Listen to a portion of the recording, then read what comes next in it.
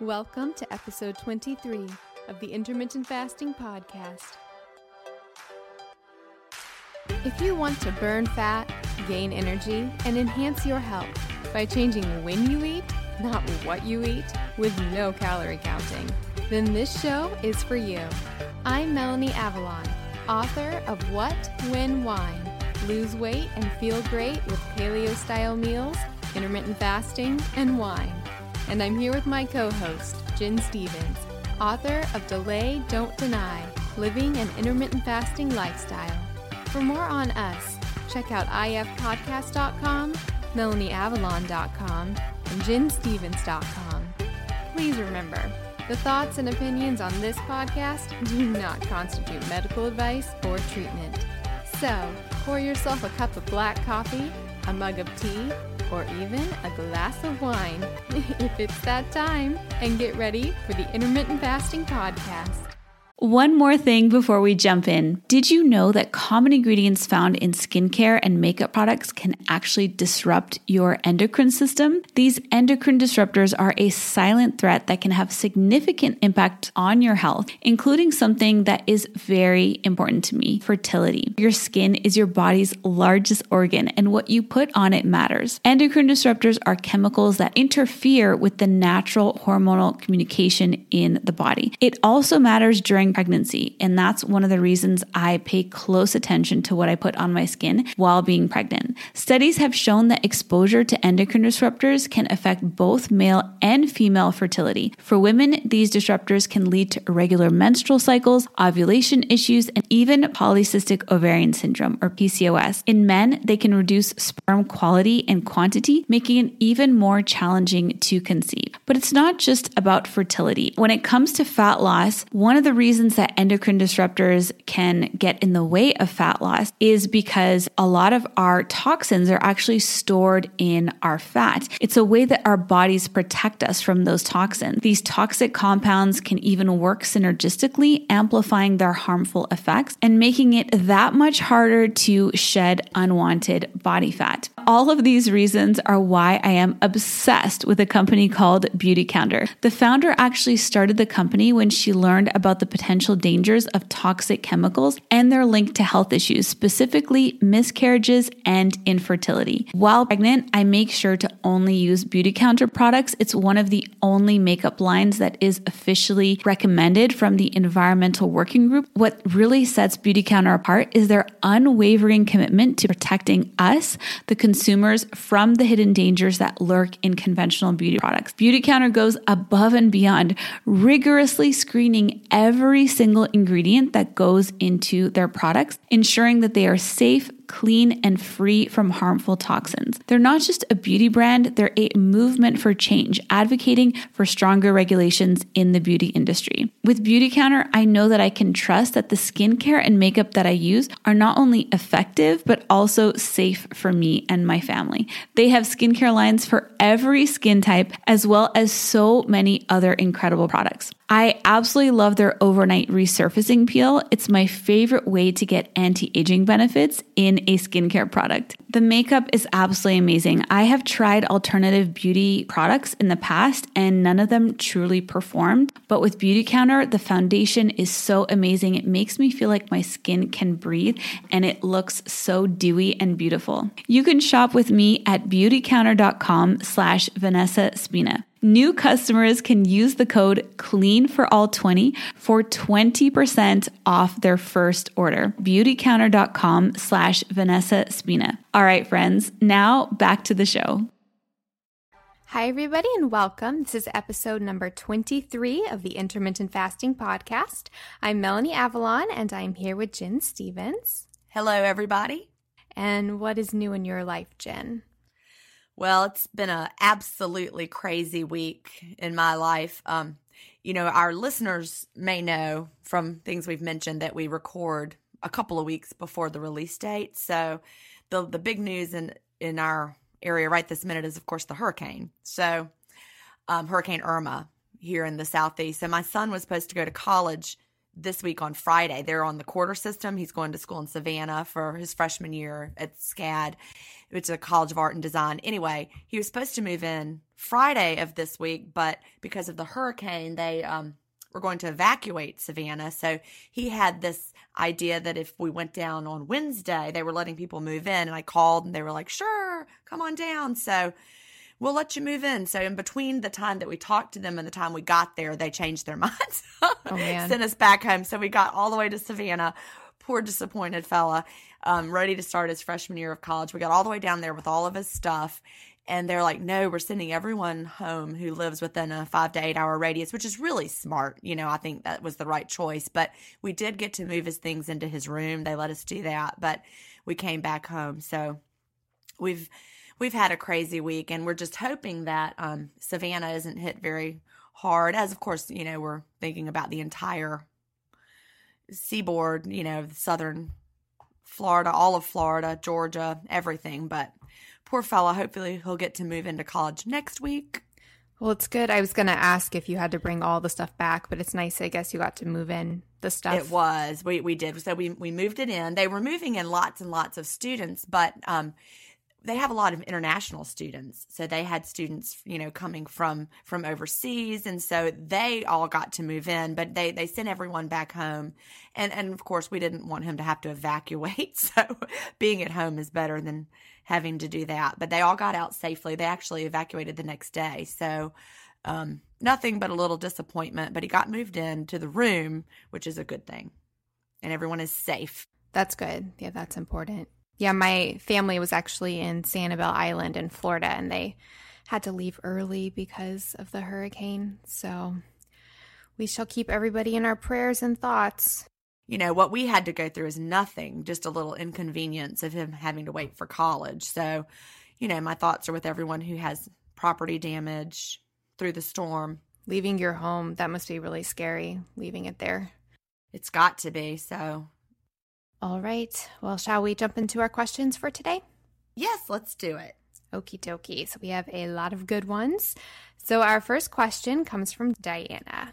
And the subject is, do different IF schedules offer the same benefits? And Diane says, hi, Jen and Melanie. Thank you so much for your awesome podcast.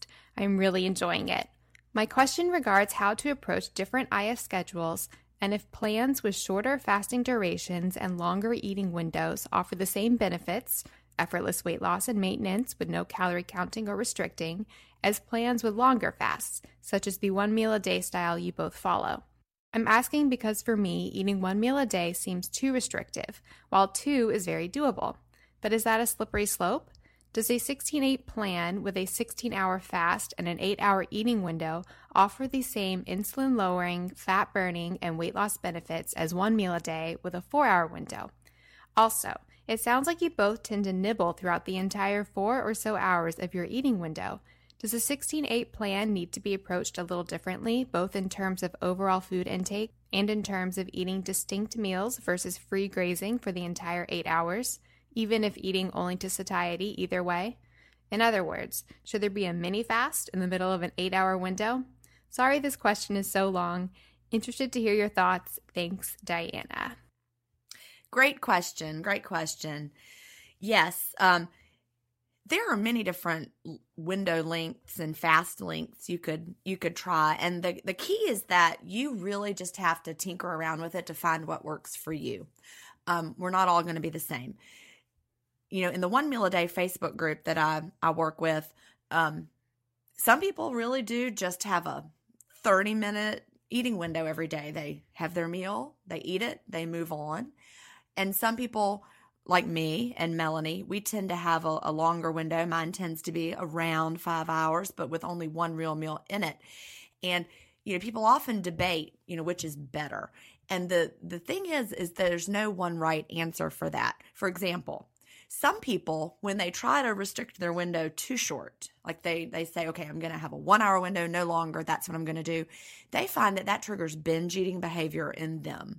And so for someone like that, a 1 hour window would be exactly the wrong thing to do because it makes you feel like you have to cram all the food in a short period. Whereas a longer window, say an 8-hour window, may be too long for some people because, you can eat a lot of food in 8 hours. I know that I sure could. I never lost weight when I tried to do an 8-hour eating window. And I feel like I don't reach what we call appetite correction, which is the point where your body lets you know when you've had enough to eat. When I have a longer eating window, I have a harder time getting those signals, the satiety signals that you want to receive. So I end up overdoing it. So really, you're just going to have to try and see. You mentioned, do you want to eat, free grazing for the entire 8 hours? I'm not sure that I would do that. And your thoughts to perhaps, you called it a mini fast in the middle of an 8-hour window. That might work beautifully for you. Open your window, have a small meal, stop eating, don't snack, and then have another small meal later within that 8-hour time period. That may be an absolutely perfect plan that works well for you. And you may find that you lose weight on that plan. You may not. So keep tinkering with it. Shorten the window. Find out what feels most like a lifestyle to you. And of course, when you're trying to lose weight, you need to tighten up more so than when you actually are reaching the maintenance phase. For me, with maintenance, I have more flexibility than I gave myself when I was trying to lose weight. I did tend to keep the windows shorter and pay closer attention to my portions when the goal was weight loss. What do you think, Melanie? Yeah, I think you addressed that really nicely. I'm similar to you in that I've never done an 8-hour window. I've actually never done 16-8. And it's for the same reasons that if once I start eating, I just kind of keep eating. And I think I would just kind of probably go overboard if I was eating for 8 hours. Also, I just feel better in the fasted state during the day. I was really curious to see what your thoughts are going to be on that, having no experience with the 8-hour window, if you thought that there should be like a little mini fast in between. But yeah, no, I think you addressed it great. And you're really just going to have to find what works for you, Diana. So whatever makes you most comfortable. There are people who lose weight great on an 8-hour window or a 6-hour window or a 5-hour window or a 3. I mean, really, I know of people who have made every possible any window length you can imagine work for them. So you just can't say, here is the way to intermittent fast, do it exactly like this, because we all have different things going on and different approaches. I don't want to have to, cram down a meal in an hour, but for some people, they don't feel like they're cramming it down. They just feel like they sit down, they eat their meal, they move on. It feels perfect to them. So there really is not a wrong way. The only wrong way is the way that doesn't work for you. That's perfect. That's a perfect way of putting it. People like to have a rigid, like this is exactly what you must do. And we just don't have that. Everybody's different. Yep. All right. Shall we go to our next question? Yes, and this one is from Lucy, and the subject is feeling cold. And Lucy said, "Hi, Melanie and Jen. I'm so glad I found you. It would have been a scary journey without you. With your success and support, I've really enjoyed and felt confident in following a 1 meal a day lifestyle. I have lost inches in the 2 months I've been 1 meal a day and found it to be so easy. The one question I have is about feeling the cold. I have been checking my temperature and it never climbs above 96.6 degrees Fahrenheit. Is there anything I can do to increase my resting body temperature? I feel cold so much more than anyone around me and have read of other people fasting, finding the same." What do you think? This is a pretty common, well, I don't know how common. I'm actually interested to see what you say, Jen, with the Facebook group. But I do know this does happen with a lot of people with intermittent fasting. I know for me personally, I think I do run colder now in general, especially during the fasted period. And there's a few proposed theories behind that. And one of the main ones, I don't know if you've heard of this one, Jen, but it's that fasting basically increases the blood flow to your body fat regions. And that draws that away from like your hands and your extremities. And that can create a sense of coldness. So that's a possible reason. Also, when you're losing fat, just in general, fat keeps you warm. And so when you have less of it, you're likely to get more cold. On the positive side, being cold seems to be linked to longevity. We'll put some references in the show notes to various studies which discuss that, which is pretty interesting. But of course, you don't want to feel cold. So what can you do about it? I have a few different suggestions. First of all, make sure that you are eating enough. It's super easy to undereat with intermittent fasting and get too extreme with that, which can definitely lower your basal temperature. So definitely make sure you are eating enough for your body that it needs. You can also focus on particularly thermogenic foods. So those are foods that are going to raise your temperature. So that's things like coconut oil specifically, lots of protein. I know for me personally, when I eat more protein, the next day I'm warmer than on days when I eat less protein. I've noticed that as a very definite thing. Few other things that you can check. Make sure your electrolytes are the way they should be and potentially addressing that.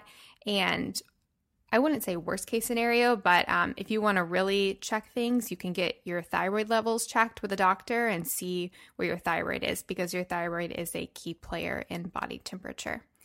So what are your thoughts, Jen?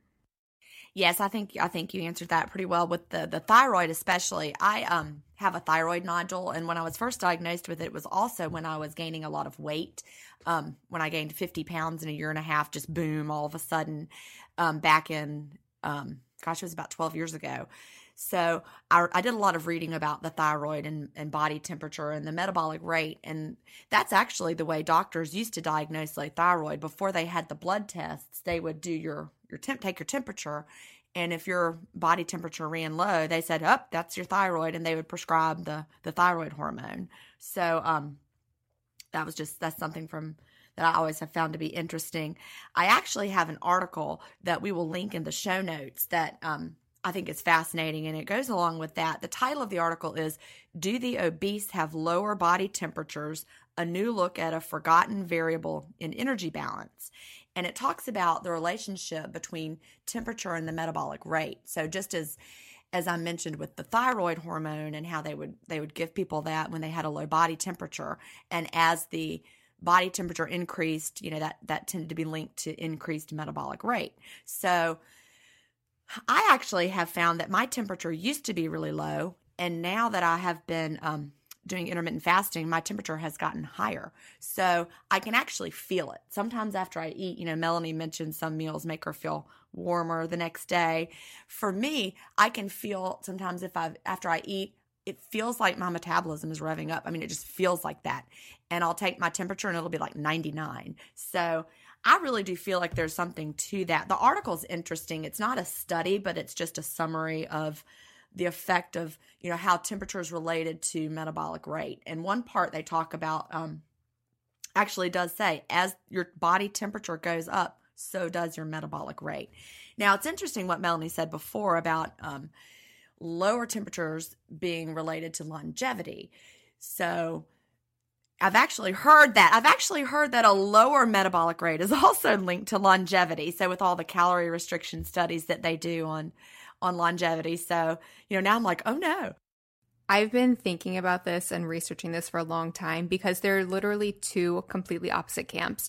There are people who say you need to always increase your metabolic rate. That's the key to health and fitness and everything. And then there's the polar opposite side. Right. And they say, no, an increased metabolic rate is actually what encourages aging. Because if you think about it, cellular turnover and the metabolism generates a lot of it can generate toxic byproducts, and that could potentially contribute to aging, reactive species and stuff like that. So it's really interesting. It's like, I don't know, do you want to be cold all the time and live longer, or is it better to be warm? And I don't know. I feel better, now that I feel better now. I was draggy before. So I guess, if you're cold during the fast, then you warm up when you eat. That's the best of both worlds, right?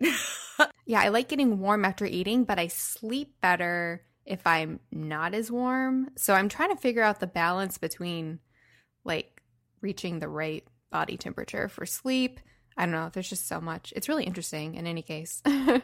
It really is. But if you do find that your body temperature is constantly low, that might be linked to having more difficulty losing weight. So just keep that in mind. And we have had we've talked about this in one of my Facebook groups before. And so then people started taking their temperature, because it was just something we were doing for a while. And some people noticed theirs actually over time did start to go up. So I feel like, we talk about how intermittent fasting is protective of metabolic rate. And when we don't want to lower our metabolism to the point that we can't maintain the loss or that we start to gain weight on less food. So, that's something we want to keep in mind. But people who had a consistent low body temperature found that over time, through intermittent fasting, it did go up. And that's been my experience. So one other thing about feeling cold that I wanted to mention, it is definitely normal. So you shouldn't worry about it as something that's dangerous. Dr. Herring talks about it in his Fast 5 book, that it's something that people who follow a 5-hour eating window typically find they're colder during the fast. But I guess just like we fast intermittently, maybe our body temperature goes up and down intermittently. So 2 things, show notes wise, if you want to look up those studies that we discussed, so you can go to ifpodcast.com/episode 23. That'll pull up all the show notes, and we'll put links there. And I'll also say, speaking of the thyroid, I've done a ton of research on the thyroid as well, and I have a free thyroid guide on my personal website. So that's totally free. So if you'd like that, you can go to, I think it's melanieavalon.com/ I don't know if it's free guides or guides. So I'll put a link to the show notes in any case. Okie dokie, shall we move on to the next question? Yes, let's do it. All right. So we actually have 2 questions that are kind of related. So we are going to address both of them at the same time. So the first question comes from Keiko. And side note, I said in a previous podcast that Zoe was my favorite name, which it is. But Keiko is my second favorite name, so there's that. So Keiko's subject is cellulite, and Keiko says, "Hi ladies, I'm loving your podcast. I just started intermittent fasting this week, and I'm already feeling the positive results. Yay. I don't have a lot of weight to lose, only about 15 pounds. But what I want to do is lose the cellulite in my legs. Have you noticed a reduction in cellulite since starting this lifestyle? Thank you." Keiko, pronounced Keiko, and I know this because I love that name. And then our next question comes from Denise, and her subject is fat deposits and cellulite. And Denise says, "There are areas of stubborn bulges on my body, like my knees, thighs, etc., that seemingly won't go away. I know that many people have their certain trouble spots. How does one's body decide where to use fat stores for energy? Am I forever stuck with these deposits? I'm also wondering about cellulite, the science behind it, and reducing it with IF." All right, so stubborn fat and cellulite. These are great questions, and all women, we understand and I don't know, do men have cellulite? They don't, do they? I'm going to talk all about that. I did research. Okay, good. I don't know if men have cellulite or not. I'm married to a very skinny man, so I don't know. I've never investigated, but I know women typically do have a lot of trouble with cellulite. I think a lot of it is genetic, and if you have cellulite, that's just something you suffer with, and some people don't have it as badly. The second I hit puberty, I was a skinny tomboy looking little girl. And then the minute I hit puberty, bam, there was the cellulite, I got my womanly figure and my cellulite at the same time. And even when I was at my thinnest ever, I always have struggled with the cellulite. So I definitely feel your pain with that, Keiko, and also Denise. As far as does intermittent fasting reduce it, I actually think the answer is yes. Over time, I have found that my cellulite, basically I have it on the back of my thighs the worst. It has gotten better. Even my husband agrees that it has improved. So yes, I have noticed a reduction in the appearance of the cellulite over time. Is it still there? Yes, it always will be for me, I'm sure. Now, as far as Denise's question, how does one's body decide where to use fat stores for energy?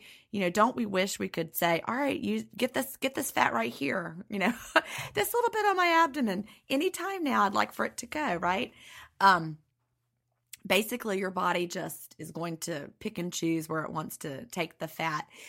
Some people tend to gain in other areas than others, and that's just part of what makes us different. So eventually, as you continue over time, you may reach your goal weight, as I have. I reached it in 2015, but my body continues to get better. and I continue to lose, the bat wings under your arms, that the middle-aged women, we all know about that, right? It's getting better over time. It's still not all, there'll never be a time when we look at ourselves and think, this is just exactly perfect everywhere. I think even probably, the Victoria's Secret models probably have their trouble spots too, but it's just part of what makes us all different. You're going to lose that weight where your body is ready to lose it. And that's just the way it goes. What do you think, Melanie? I didn't talk about a lot of science, did I? I know you've got some for us. It's okay. I got you covered. Good. So, hi, Denise and Keiko. I love these questions. So I will first address the stubborn fat. So I've done a lot of research on this in the past, and I'm pretty familiar with this whole concept. So basically, people often perceive that they have this stubborn fat, and they think that it's all in their head. It's actually not. It's actually a very, very real thing. So different fat stores on our body are guarded in a way by different types of receptors. So there are alpha receptors and beta receptors. And alpha receptors they're really hard to open. They're intense. They're like really locked doors. And then beta receptors are easier to open. And so the fat on your body that you can lose pretty easily and gain pretty easily, it's typically guarded by beta receptors, whereas the fat that just seems like really stubborn, it usually has more alpha receptors. Okay, so there's that. So how do we open those receptors and burn the fat inside? Well, intermittent fasting is great for that. Basically, you need things called, and I don't know exactly how you say it, but catecholamines, I think. So that's things like epinephrine and norepinephrine. So those serve as like keys in a way. They open those locks, those alpha and beta receptors, and intermittent fasting is wonderful for increasing those. We talked about this earlier, actually, about how it stimulates blood flow to your fat regions. So those catecholamines can get to those receptors and open them in a way. And then also, you're not going to go to your stubborn fat stores unless they're your last resort. Like, you're not going to really open them until you really need them. And I think that's why intermittent fasting is so wonderful, because by going, for a decent amount of time without eating, you just really have to eventually get to that stubborn fat. So it might take a while. I wouldn't encourage you to fixate on it or focus on it, but I do think the longer you do intermittent fasting, the easier it'll be to chip away at that stubborn fat. Okay, so that's stubborn fat. Cellulite. I actually didn't know barely anything about cellulite until I got these questions, so I did a lot of research. It's pretty fascinating. So Jen, you were asking if men get it. It's most common in women, and that's because it seems to be specifically related to pregnancy. Apparently, 85% of women over the age of 20 have some degree of cellulite. So that's a lot of women. Yeah. So the thing about cellulite, and the reason that it's like so noticeable and weird, is because it's not. So we basically, our fat, we have two main storage layers. We have our subcutaneous fat, that's the fat that's right below the skin. And then we have our visceral fat that is deeper within our body. And so most of our stubborn fat is actually deeper within our body. Cellulite is actually stored right beneath the skin. So that's why you can see it, and that's why it's like this weird bulgy appearance. Women who have cellulite, their skin layer can be 5 times thicker than a woman who doesn't have cellulite. So basically, it's not the easiest thing to get rid of. But it seems like kind of similar to what I talked about before with the receptors guarding the fat and everything. It seems really important to specifically unlock these cellulite deposits in order to burn it. This might actually be a case where topical treatments might actually be helpful in addition to fasting. And I can't speak for any specific products or anything like that, but they do make cellulite products that are supposed to somehow get rid of your cellulite. But what those do is they typically contain different compounds like caffeine or different herbal compounds that actually, in a way, unlock that cellulite. And then, of course, it's not going to burn the fat itself, the cream, but if you're in a fat-burning state, which intermittent fasting is great for that, then that's a great way to unlock that, like specifically target that cellulite, and then use fasting to burn the fat inside. So I think that might be a good route to consider. Maybe I'll do some research and see if I can find. I did find one cream in the past that worked pretty well, so I might look that up. But yeah, so you can go to the show notes for more information about all of that. But it's pretty interesting. Yeah, from what I've read about those creams, I always was under the impression that they just like fixed the appearance of the cellulite, like made it look more smooth. I never could find any that actually would remove it. Well, so the caffeine is usually a main ingredient in those, and those are going to draw out water, which will make it look better. But at the same time, caffeine is a great compound for unlocking fat stores. In any case, I think intermittent fasting is definitely good for it. I think so too. And just, the fact that you said that you found the statistic 85% of women have cellulite, we're very self-conscious about it. But, we think that, all these models and actresses don't have it, but all those photos, they're all airbrushed. They do. They have it too. And, we just need to be confident and say, you know what, this is what a real body looks like. So I've started, I used to be a lot more self-conscious even when I was in college, and I was, 18, 19 years old, and I was worried about it and I would cover up. But now that I'm, 48, I'm just walking around in my bathing suit. I'm like, here I am. Yeah, I think that's definitely the way to be. Yeah. Love your body. Exactly. And it loves recognize that, and that nobody has, even the models don't have the perfect body because they're airbrushing those too. So, we just have to recognize that, you're going to have some cellulite, you're going to have some stubborn areas, and that's normal. So it's almost crazy just in our modern society as far as social media and airbrush pictures and everything, what we have to deal with, because we're constantly comparing the worst of ourselves, in our opinion, to the best fakeness in a way of it's to true. the idolized versions of other people.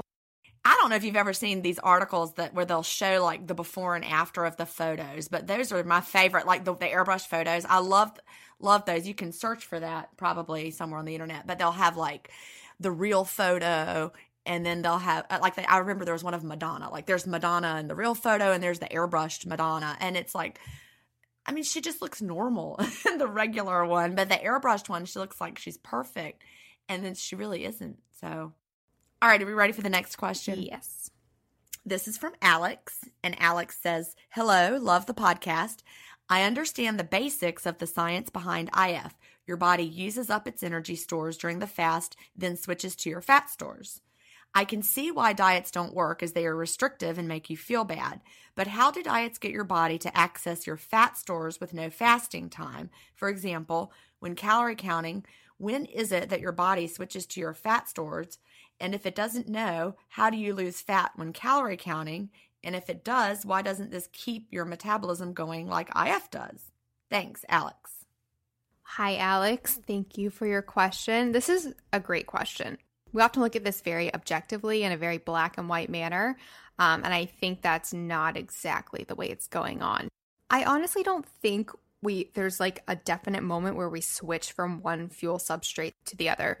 Our bodies are constantly using a lot of different potential fuel sources, depending on what is best at the moment, depending on nutrient availability, depending on a ton of factors. So it's not like I'm just burning carbs right now. Well, you might be, but in general, I don't think it's like, I'm just burning carbs, I'm just burning fat, I'm just whatever. You're going to switch between different things. And now, in general, with intermittent fasting, overall, you're going to be in more of a fat burning mode during the fat burning state. And I could go like hardcore into the science of everything. I'm not going to. I'm actually going to refer you to, I don't know if anybody's familiar with Chris Masterjohn. Are you familiar with Chris Masterjohn, Jen? Yes. I love Chris Masterjohn. So on his website, he actually has a podcast as well, but he has an amazing, actually a podcast on this very topic on utilizing different energy sources. It's super technical and super in-depth, but it's also super amazing. So if you want to know exactly about when your body is using which fuel substrate, I'm going to put a link in the show notes to that podcast. To more generally address your question, Alex, calorie restriction versus intermittent fasting, and how do you access fat stores if you're not fasting? And that's a good question as well, because once you get into intermittent fasting, you might be like, how would I ever burn fat if I'm not fasted? It really does come down to a calorie deficit. Your body has to get energy from somewhere, and it's going to do whatever it's got to do to get that energy. Otherwise, you would die, honestly. Like, you would just stop functioning. So if you're following a calorie-restricted diet, it's miserable. It's probably not sustainable. But if you are taking in less calories ultimately than you're burning, you're going to lose fat. Your body is going to, at some point, switch to your body fat stores. Now, the reason that's not protective of your metabolism is because in a calorie-restricted diet, your body's basically conditioned to constantly wait for what you're eating. And so you're going to be relying on that rather on your body fat stores for energy. Whereas with intermittent fasting, you're basically training your body when there's not food coming in to go straight to your body fat and use that for energy. So in a way, you're burning way more calories than you likely are when you're calorie restricted because of the resistance that's there.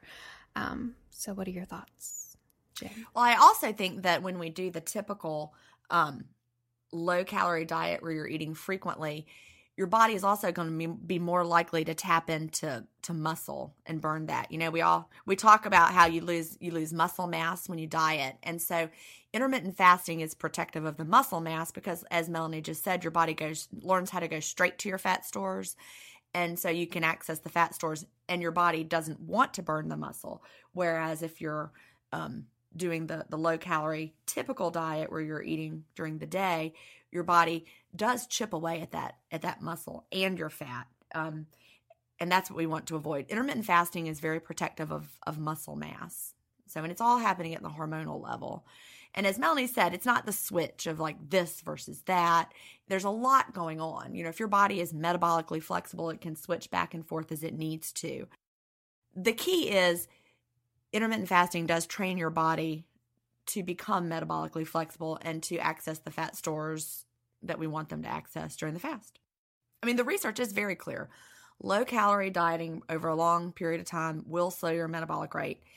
Intermittent fasting does not. So, you know, clearly there is something different going on in your body with that. And it has to do with the perception of whether your body is in an energy deficit or not. And the fasting is protective of that. Your body does not think, oh gosh, I'm in an emergency, I better slow things down.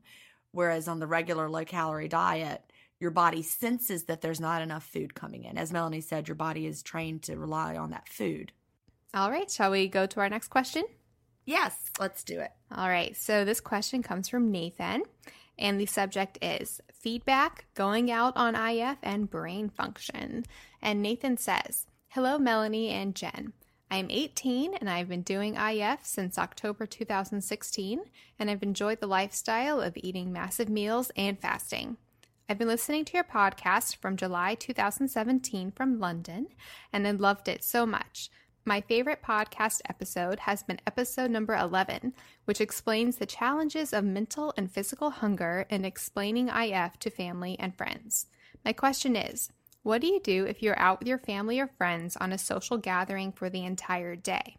I get stressed on how should I break the fast, as I don't know if I should fast longer and break it in the late evening, or should I break my fast with my family or friends? I don't mind fasting for very long hours, such as a 21-3 fasting and eating window, but I get commented on why I don't eat when everyone else is eating. I don't know if I should break my fasting when everyone else is eating because I don't know if the food will be healthy or filling and won't know if I can get enough food to satiate me. I have sometimes brought my meals with me on these days, but have been told that it looks disrespectful, especially on weddings or funerals. Do I need to be more relaxed on these days rather than making sure that I achieve a calorie deficit? And what are the effects of IF? Oh, and then new question from Nathan. He says also, what are the effects of IF on brain function? Thank you so much for committing your time into these podcasts, and I wish you the best for the future. Nathan, and I love this question. I do too. It's a great question. It made me think of so many things. So many things. Nathan, first of all, I'm going to address the short one at the end. Where I was going to say, let's knock out the brain one first. Tackle, As far as the effects of intermittent fasting and brain function, our brain loves to run on ketones. And so when you're in ketosis, you're going to have just actually enhanced brain function. If you want to find some very interesting reading, look at anything Mark Mattson has ever written about that. He does research on ketones in the brain and fasting, and it's fascinating. But basically, ketones are the best brain fuel around.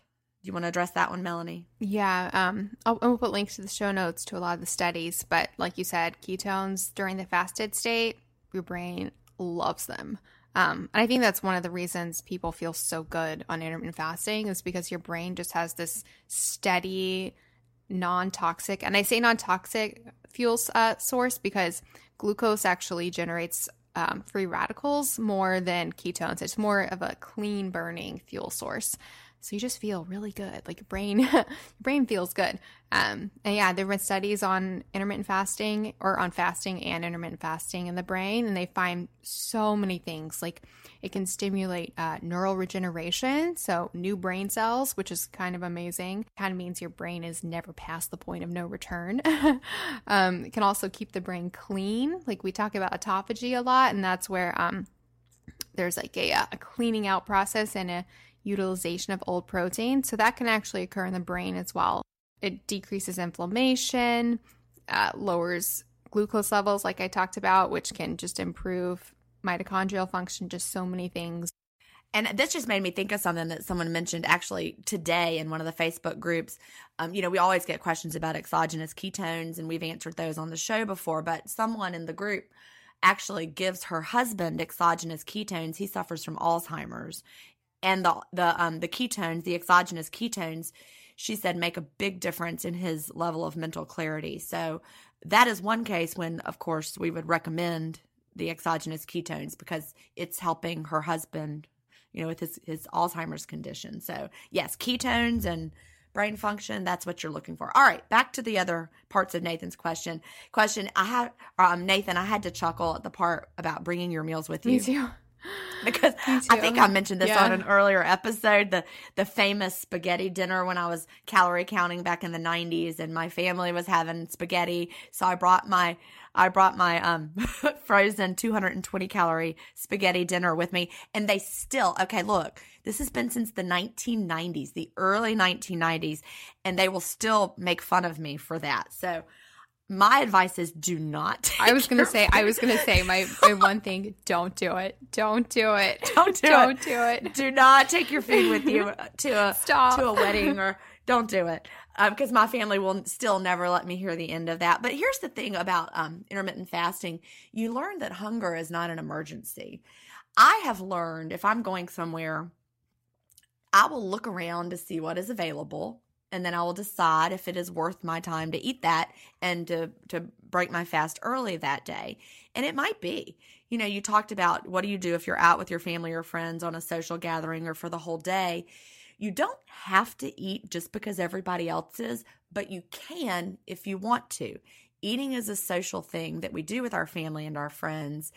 And of course, if you have these social events once a week, that's going to be part of your lifestyle, and you need to have a plan for that, maybe an earlier window and a shorter window that day.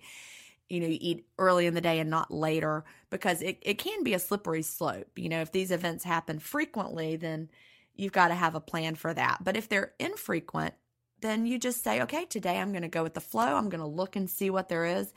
And if it's something that is going to be worth my time, I'm going to open my window earlier today. Or if it's an all-day event, you can still not open your window at first and just enjoy the social aspect of it and then open your window later. I find that people, once they see you enjoying yourself with food, they see that you are eating later in the day, they don't worry so much. If they never see you eat again for the rest of your life, they're probably going to worry, but just go with the flow and think about how it fits into every different event. Yeah. Nathan, you're definitely not alone in this. Actually, so in the new version of my book, which, this is something new. It was called The What When Wine Diet, Paleo and Intermittent Fasting for Health and Weight Loss. Well, that's the original self-published version. Now it's going to be just called What When Wine. Oh, There's no diet. They nixed the diet, and it has a different subtitle. But regardless, I actually like it without the diet better. I know it was weird. It was weird to like let it go because it's been the What When Wine diet for so long for me. Oh, listeners, if you're not familiar, I self-published a book. It got picked up by a publisher and a literary agent. So there's going to be a new version. It's like the dream version, 80% new content, tackles all the stuff, has tons of recipes. I'm like really excited about it. But yeah, so the title now is What When Wine. I love it's it. Weird to let go of the diet, but yeah. Why was I talking? Oh, because so something I majorly expanded on in the new version of the book, which I will put a link to the show notes to, is the social aspect. I have an entire chapter based on just this because this is so big and people really struggle with this and people just freak out if you don't eat. Like they just freak out. So Nathan, a few things I will add just what Jen said because everything you said, Jen, was really great. I totally get why you don't want to break your fast. I think the reason that you don't want to break your fast is key to ascertain whether or not you should. So, for example, I wouldn't break my fast like you said about you don't know if the food will be healthy or filling. Okay. If you know the food available isn't healthy for you personally and doesn't work well with your body, is not going to make you feel good, don't eat it. There's no reason to eat that food to make other people happy. It just doesn't, I don't know. I could go into like a huge, like, what's the word? Esoteric discussion about this whole concept. But if you know the food is going to make you feel bad because of the content of it, I encourage you to just stick to your guns and don't eat it. If it's because, though, like you said, that you want to make sure you achieve a calorie deficit, which, okay, so that's key. Because that means the reason you're not breaking your fast is because you want to sustain, your fat burning. If this is a social gathering that's important and you're with your family, and the reason that you don't want to eat is just because of the calorie deficit, I would encourage you to just like let that go out the window. It's one day. You might even benefit from eating more that day or from mixing things up. So if that's the motivation, I would just encourage you to go ahead and eat if it's appropriate. I like what you said, Jen. I agree about if it is like a really long social thing that you're at, not eating in the beginning and then just waiting till later. And then Nathan talks about he doesn't know if he'll be able to eat enough. I don't stress about that either because I know if I'm still hungry, when I get home, I can eat more. So it'll all be okay. I would encourage you to do what makes you feel best. Don't do it based on what other people are thinking. We don't know what they're thinking unless they tell you straight up. But in any case, that's not your concern. You need to do what makes your body feel good and what makes you feel good in the moment. And I do encourage you, of course, to be respectful of other people, but it's not disrespectful, in my personal opinion, to not eat something because it doesn't make you feel good. You can tell people either you're not hungry or that it just, that food isn't good for you. But I just encourage you to not worry as much about other people while still being respectful of other people's choices. So I just wish we could just all be respectful of everybody's choices. It's true. That would just make things so yes, easy. Yes, it would. And I do have to piggyback on something that, Sure. that you mentioned about whether it's going to be filling or satisfy you. I actually do think about that when I'm somewhere and deciding if I'm going to eat.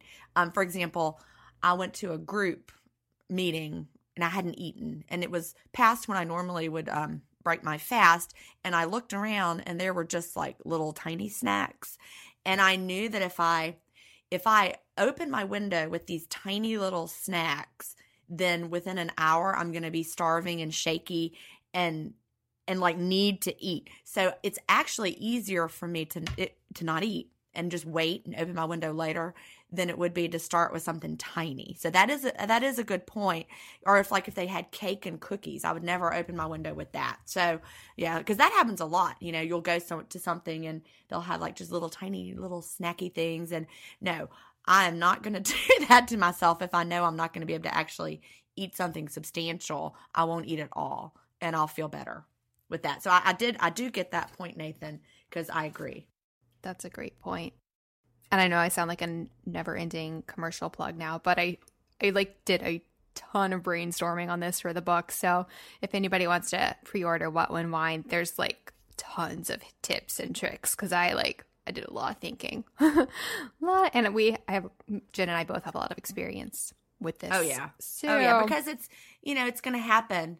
You're going to be around people and you're going to be not eating. And I find really so many people don't even notice, but of course your family does because they notice everything you do, right? Yeah, no, that's so true. I was going to say in general, most people are more concerned paying attention to themselves than others. Yeah. Except for the family. The family can kind of freak out. And I think like close friends.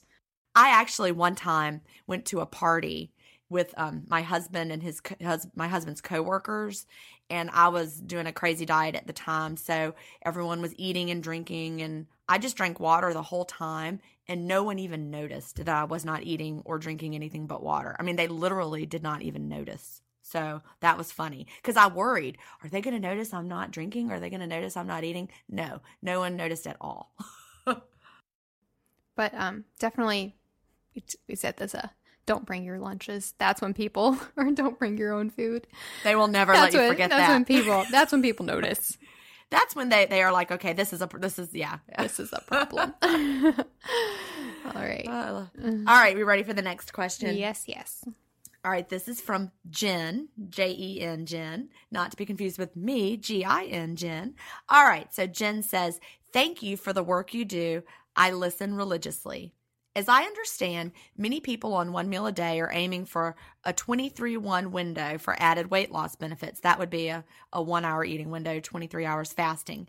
It seems that for weight loss, the shorter the window, the better. However, I find that after eating my meal, usually a huge plate of salad or sauteed veggies with varying sauces, pesto, butter with salt, olive oil, etc. I'm a vegetarian. I'm stuffed. While my meal is big in quantity, I don't think it is very big in calories, and I usually crave something else later, for example, fruit with nut butter or coconut cream, but feel too full to cram it in right after the meal, but also don't want to miss out on the dessert/snack as it satiates me. My question, is it better to eat everything within that hour and just feel overly full? This seems counterintuitive and doesn't feel good in my body. Or is it okay to wait and eat my dessert or second small snack an hour or two later after my first meal? This seems more natural and I enjoy it more. However, I am looking to lose 10 pounds and don't know if the expanded eating window is counterproductive to my weight loss efforts as I am not losing anything yet. I would be greatly appreciative if you could address this question and speak to what works best for the both of you. Thanks. Hi, Jen. This is a wonderful, awesome question. My answer is pretty short. I definitely think we should do what feels best and be intuitive with our body. Never cram. I don't like the idea of cramming. So I would definitely encourage you to do exactly what you said about eating and then waiting a little bit later and having your dessert. Stuffing yourself crazy just for the point of eating and doing it because you think your body needs it is not good. Your body will let you know what it needs. So I guess really the only thing to address is you're wondering if it's counterproductive because you're not losing anything yet. And I'm curious to see what your thoughts are on that, Jen, because I do think she should probably elongate her window. But if she's not seeing weight loss and she says she's not new to this way of eating, what are your thoughts on this? Well, I forgot to read the subject, by the way, which is funny, and I'm sorry I forgot it. The subject is cram it in or space it out. So I think the subject was important, so I'm sorry I missed that, the subject line. But, she says she's not new to the way of eating, but I don't know what she means by how long she's been doing it. So, it sounds like she's eating high-quality foods. It sounds like she's eating the right things, but I agree with you that it would be probably best for her to space it out, especially this sentence where she says, this seems more natural and I enjoy it more. So there was a period of time when I did do 23-1 when I was trying to lose those last 10 pounds like you're trying to do here, because those really are the slowest. If you only have 10 pounds to lose, it could take you a really long time. But I did go to 23-1 just for a little while. But I didn't overly cram in the food. I ate, and really it might be, you're starting with a salad. that might be part of it, because the salad will fill you up but not provide a lot of bang for the buck. It's, not very calorie dense. So when I was doing that 23-1 and trying to lose the weight faster, I would eat a lot of things like potatoes with butter and sour cream, and beans and rice with sour cream, and sauteed veggies. So what I had was a good amount of food, and it was more, calorie dense food. So I was full and satisfied and not feeling like I had, overeaten, but later I didn't get hungry either. So the key is, if you really want to stick to a 23-1 window, maybe think about what you're eating and have things that are more nutrient dense. That might help you get in the more food without feeling like you're cramming it in. Because I remember that period of time, and I felt very satisfied in that 1 hour window. But I think it was a lot of what I was choosing to eat. I think if I had started with a big salad, then I probably would have been hungry later. But instead, I ate foods that I knew would keep me satisfied for the rest of the evening. And as far as wanting something sweet, I was eating berries with heavy cream at that time. And it made me feel like I got that little bit of something sweet, but not, hours later. So you can make a 23-1 work for you, but I would be strategic with what you're eating, because no, you don't want to be stuffed and cramming it in and feel uncomfortable. You want it to feel good for you. So I guess the takeaway is, think about what you're eating, space it out more if you're starting with salads, but if you're only trying to lose 10 pounds, it might be slow. I like what you said about maybe switching things up so that she's getting fuller in the beginning rather than not satisfying herself and then feeling the need to. And so I say this hesitantly, and I don't want people to take this the wrong way, because we don't want to make it all about calories or anything like that. But I do know if you're eating fruit with like nut butter specifically, or coconut cream, things like that can really quickly rack up the calories, like quickly, and you don't even really realize it. That's why for me personally, I don't like to go to it's not that it's not necessarily processed, but like nut butter is basically all the fat from the nuts. So I would rather eat just like straight up nuts. Could be that you think you're eating low calorie, but really you're taking in more than you realize. I don't want you to start counting calories. I don't want you to get into a restrictive mindset. I think what Jen said is really good about maybe switching things around a little bit, maybe starting with something that's more filling, more substantial.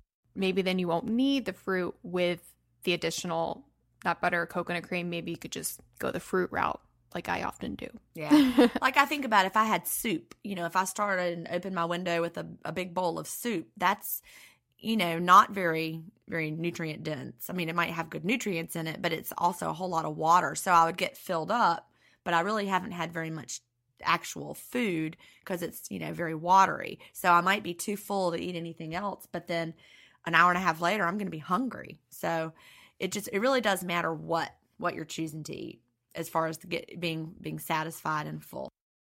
All right. Well, these were all really, really wonderful questions, everybody. Please keep them coming. So a few last thoughts. If you'd like to submit your own questions for the podcast, we would love, love, love to hear them. So there are two ways that you can do that. You can send an email to questions@ifpodcast.com. You can also go to our website, which is ifpodcast.com, and you can submit questions directly there. Speaking of that website, that's also where you're going to find the show notes that we talk about. So that's where we're going to put all of the studies that we talked about. And I think today we talked about a lot of studies, so there'll be a lot of links there. We'll also put links to any products or any of the stuff that we talk about that we use, so you can find that as well. So for this episode specifically, just go to ifpodcast.com/episode 23.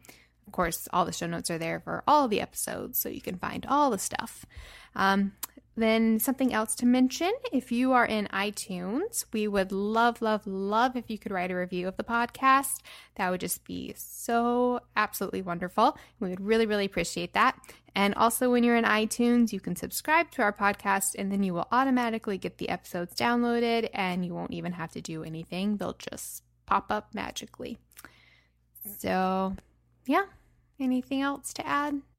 No, I think that's it. We had some great questions as usual, and people keep them coming. Yep, keep them coming. Keep fasting. Yep. And I will talk to you next week, Melanie. Yes, you too, Jen. All right. Bye-bye. Bye. Thank you so much for listening to the Intermittent Fasting Podcast. Please remember, the opinions we discussed on this show do not constitute medical advice. We're not doctors. Check out ifpodcast.com for more information on us. Theme music was composed by Leland Cox. See you next week.